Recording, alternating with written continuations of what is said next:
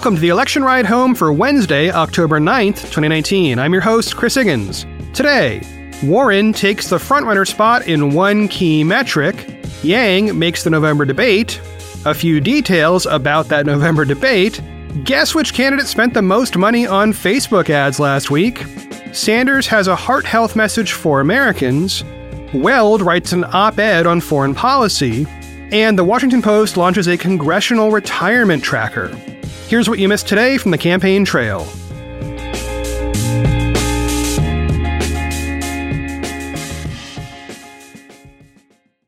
First up today, Senator Elizabeth Warren is now just barely the frontrunner according to one key metric that political folks pay a lot of attention to, and that is the Real Clear Politics national polling average. As I record this, Warren has 26.6% of the national vote according to that average, and Biden has 26.4%. So, by a mere 0.2 percentage points, Warren is now officially the national frontrunner, at least according to Real Clear Politics. Okay, so quick refresher, Real Clear Politics, often abbreviated to RCP, is an average of polls. They take the results of trusted pollsters, they throw them into a spreadsheet, then they give you back the averages across a rolling 2-week window of time. So, in the polls that cover the dates from September 23rd through October 7th, RCP has Warren just slightly ahead in the national race. Now, at this point, I think it's most accurate to say that Biden and Warren are effectively tied, given that there's only this tiny percentage between them. This might change in either direction as more polls come out, and of course as that polling window moves on to include more new polls and exclude older ones. But the reason this is such a big deal is that Biden has led that RCP average forever, or at least forever as it applies to this primary. So this is a historic change. Reading here from Ed Kilgore writing in New York Magazine, quote, "The most quoted source of polling averages, Real Clear Politics, has had Biden at the top of its Democratic presidential list since it began compiling such averages in December 2018, 5 months before he formally entered the race." End quote. The other thing to remember here is that national polling isn't everything. State by state, the picture is different, and that state by state voting is actually what gets the nomination for a given candidate. Reading again from New York Magazine here, quote, "Warren is also leading Biden in the RCP polling averages for Iowa, though Biden remains slightly ahead of the field in New Hampshire and Nevada, where Sanders is second, and more impressive in South Carolina." End quote. So, this ain't over by a long shot, but it is a notable moment for the Warren campaign. You can expect in the debate next week that she will take just as much heat, if not more, from the other candidates as Biden. I should also note that just because RCP has Warren at the top, my preferred polling average site, The Economist, still has her just 1% behind Biden. This is because all the different polling average sites get to choose which polls they include and how long the window of time is and how their math model works and all that stuff. So I'll let you know if Warren takes the lead in The Economist's average as well. That actually does seem likely given some tweets this morning from the folks who run it.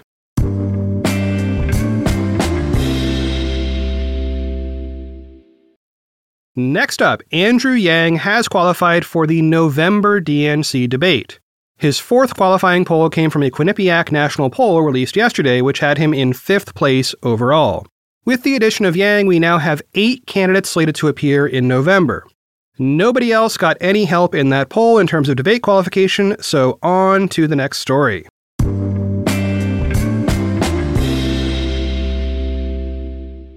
The DNC released a few tiny crumbs of detail about that November debate, finally, so let's talk through them now. The debate will take place on November 20th, somewhere in Georgia. It'll air on MSNBC, and there is a second media partner, The Washington Post. This tiny tidbit of information is useful because we can now calculate that the qualification deadline for that debate is on November 13th. That's 1 week prior, which is the timing the DNC had previously announced. So, just to be clear, that timeline means candidates have until November 13th to get their polling results and their donors. Right now, there are 4 candidates who will be on the debate stage next week for the October debate, but have not yet qualified for November. Those candidates are Castro, Gabbard, Klobuchar, and O'Rourke. Now, all of them have the necessary donors, but none of them have the necessary polling. Klobuchar and O'Rourke each have 1 qualifying poll, the others have 0. They need a total of 4, or they need a stellar performance in just 2 early voting states.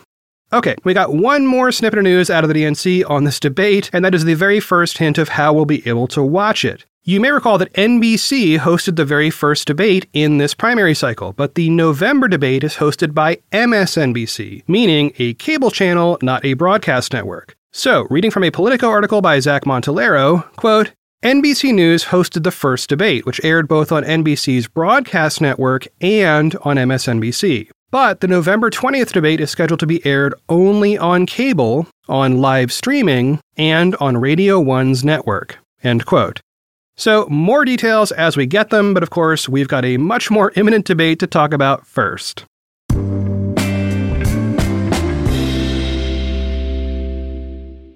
And now, a story about Facebook ad spending. I'm sure it's your favorite. In the wake of all the troubles involving Facebook and the 2016 election and all that stuff, Facebook put up a public portal that allows anyone to go and see who is buying political ads. That service is called the Facebook Ad Library, and you can easily lose an afternoon putting in search terms there and voluntarily looking at Facebook ads. Lots and lots of Facebook ads. Anyway, I don't usually have to go and look at that because I see a summary every day in a Ballotpedia daily email, which, by the way, I highly recommend, and there's a link to that in the show notes. At the top of those emails, they give you a breakdown of which presidential campaigns are in the top 5 spending slots.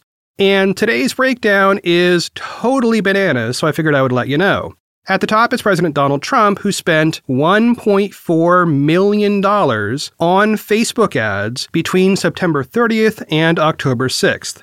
Now, there is a little asterisk on that number, which says it includes more than $340,000 that appeared on Vice President Mike Pence's Facebook page, but was paid for by the president. But let me say that one more time. $1.4 million in 1 week on one website. That is a heck of a lot of money. Next up was Tom Steyer, the billionaire Democrat, who spent $416,000. Then you've got Bernie Sanders at $193,000, Elizabeth Warren at $184,000, and Kamala Harris at nearly $137,000. In other words, add up the remaining top 4 and you don't even crack $1 million. Now, the reason I mention all this is basically if you are exposed in any way to any media, this is the net effect of all that fundraising news. You're gonna see ads for all the candidates all over the place. And right now, the one candidate with the deepest pockets by far is President Donald Trump.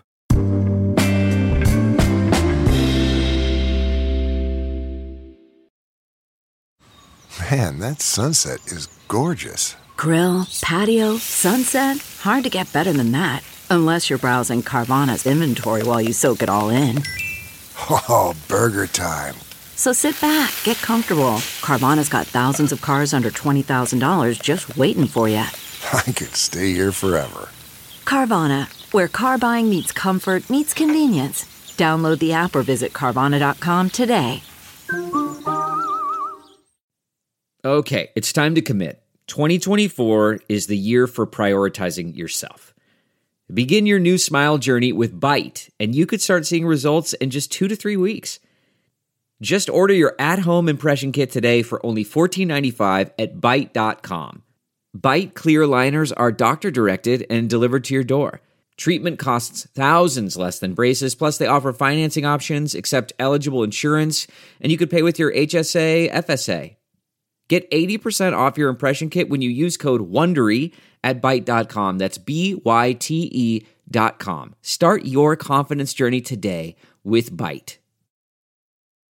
Next up, Senator Bernie Sanders has a message for voters. Pay attention when you have cardiac symptoms. In an article for Politico, Caitlin Oprisco and Holly Otterbein quoted from a brief interview with Sanders where he was apparently mobbed by reporters while out on a walk with his wife Jane. That's gotta be fun. I'm going to play a short clip from the interview video that they posted, but before the clip I'm playing, there was a brief mention of one issue that the top 3 Democratic candidates, and also the oldest 3 Democratic candidates, have faced for a while now. They have all promised to release their medical records before voting begins, though none of them have actually done so yet. Sanders said yet again that yes, he will release those records when the time is right. All right, so let's listen to this clip from Sanders. Remember, this is just 1 week after his heart attack and insertion of a couple of stents. He is walking around with his wife, and he's sounding pretty good to me. Okay, listen in. I must confess that I was dumb. I was born, and thank God that I have a lot of energy. And during this campaign, I've been doing, in some cases, 3 or 4 rallies a day, running all over the state, Iowa, New Hampshire, wherever. And yet in the last month or 2, just was more fatigued than I usually have been. So, and I should have listened to those symptoms. So if there's any message that I hope we can get out there, is that I want people to pay attention to their symptoms. And when you're hurting, when you're fatigued, when you have a pain in your chest, listen to it.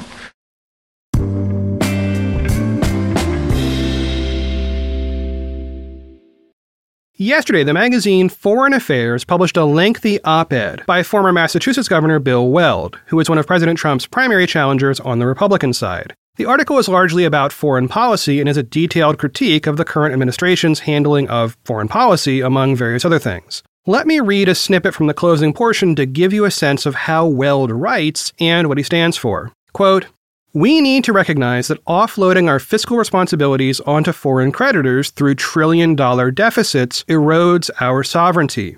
Our leaders seem to think that because they can't get a grip on the budget, imbalance doesn't matter at all. It does, and we know it.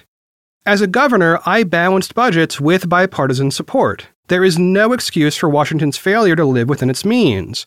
Every normal organization and person and family has to do so. Fiscal responsibility used to be the calling card of the Republican Party. Not today. Since World War II, Republicans have supported free trade.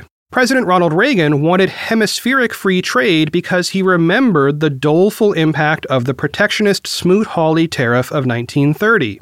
Every governor knows that international trade helps her or his state. It results in better paying jobs, lower prices for hardworking consumers, and increased prosperity. Trump mistakenly believes that every relationship and negotiation is a zero-sum game, and as a result, he must constantly resort to threats and bullying and never behave reasonably. He does not have even a child's understanding of the world around us. Even his understanding of the morals of the marketplace is mafia-esque. Starting a trade war is not the way to make trade policy in a complex and interdependent world. Republicans have also been environmentalists since Lincoln founded the party. Conserving the environment is part of our DNA. In this, as in so many other respects, Trump is a rhino, Republican in name only. The United States and the world face real choices about climate. Halting climate degradation is not a task for one country alone. I would rejoin the Paris Agreement and work with China and others to avoid causing the Arctic ice cap to melt, which would be a world catastrophe. Science, not polemics, must guide us here. To govern is to choose, and that means choosing the right priorities, the right policies, and the right approaches. We live in a challenging and often dangerous world, and we need a grown-up in the office that Trump now occupies. I would be ready on day one." End quote. Now, I highly recommend this article. It's linked in the show notes, as are all the articles that I quote from on the show. This one calls to mind the rhetoric of the Republican Party that I grew up with. In other words, it hasn't always been this way. So to hear Weld bring the discussion back to this version of conservatism is truly refreshing.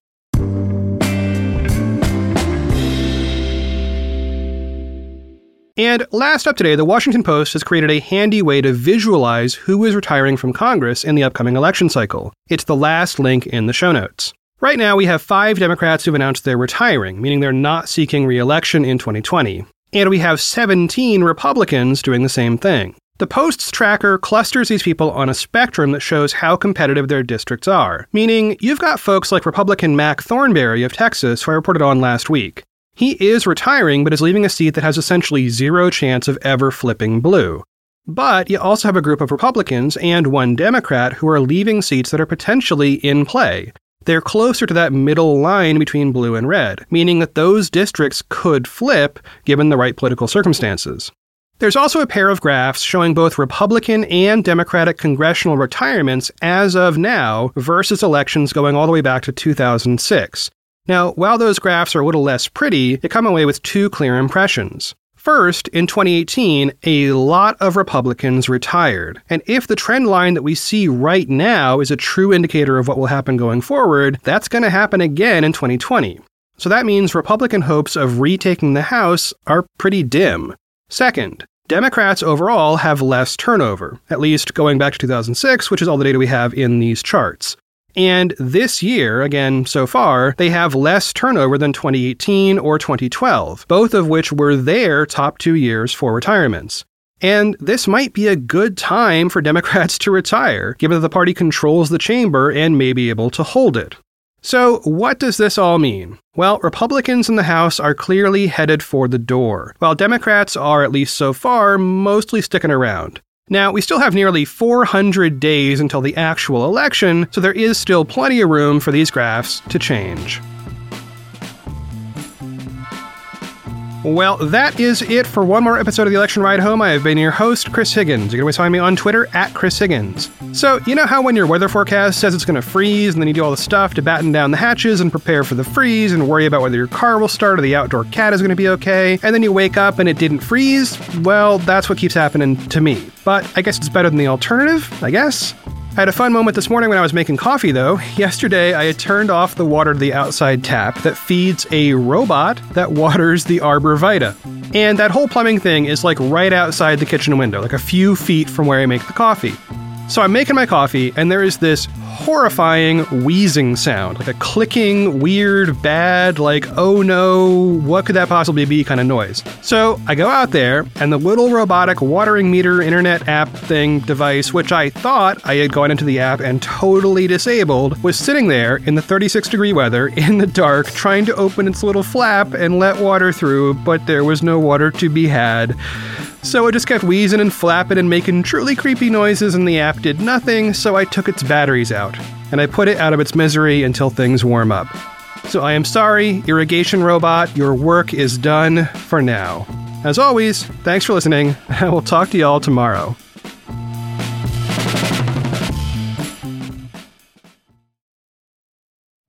You know how to book flights and hotels. All you're missing is a tool to plan the travel experiences you'll have once you arrive. That's why you need Viator. Book guided tours, activities, excursions, and more in one place to make your trip truly unforgettable. Viator has over 300,000 travel experiences to choose from. Everything from simple tours to extreme adventures and all the niche, interesting stuff in between. So you can plan something that everyone you're traveling with will enjoy. Real traveler reviews give the inside scoop from people who've already been on the experiences you're considering. So you can plan with confidence. Free cancellation helps you plan for the unexpected. And 24/7 customer support means you can travel worry-free. Download the Viator app now and use code Viator10 for 10% off your first booking in the app. Find travel experiences for you. Do more with Viator.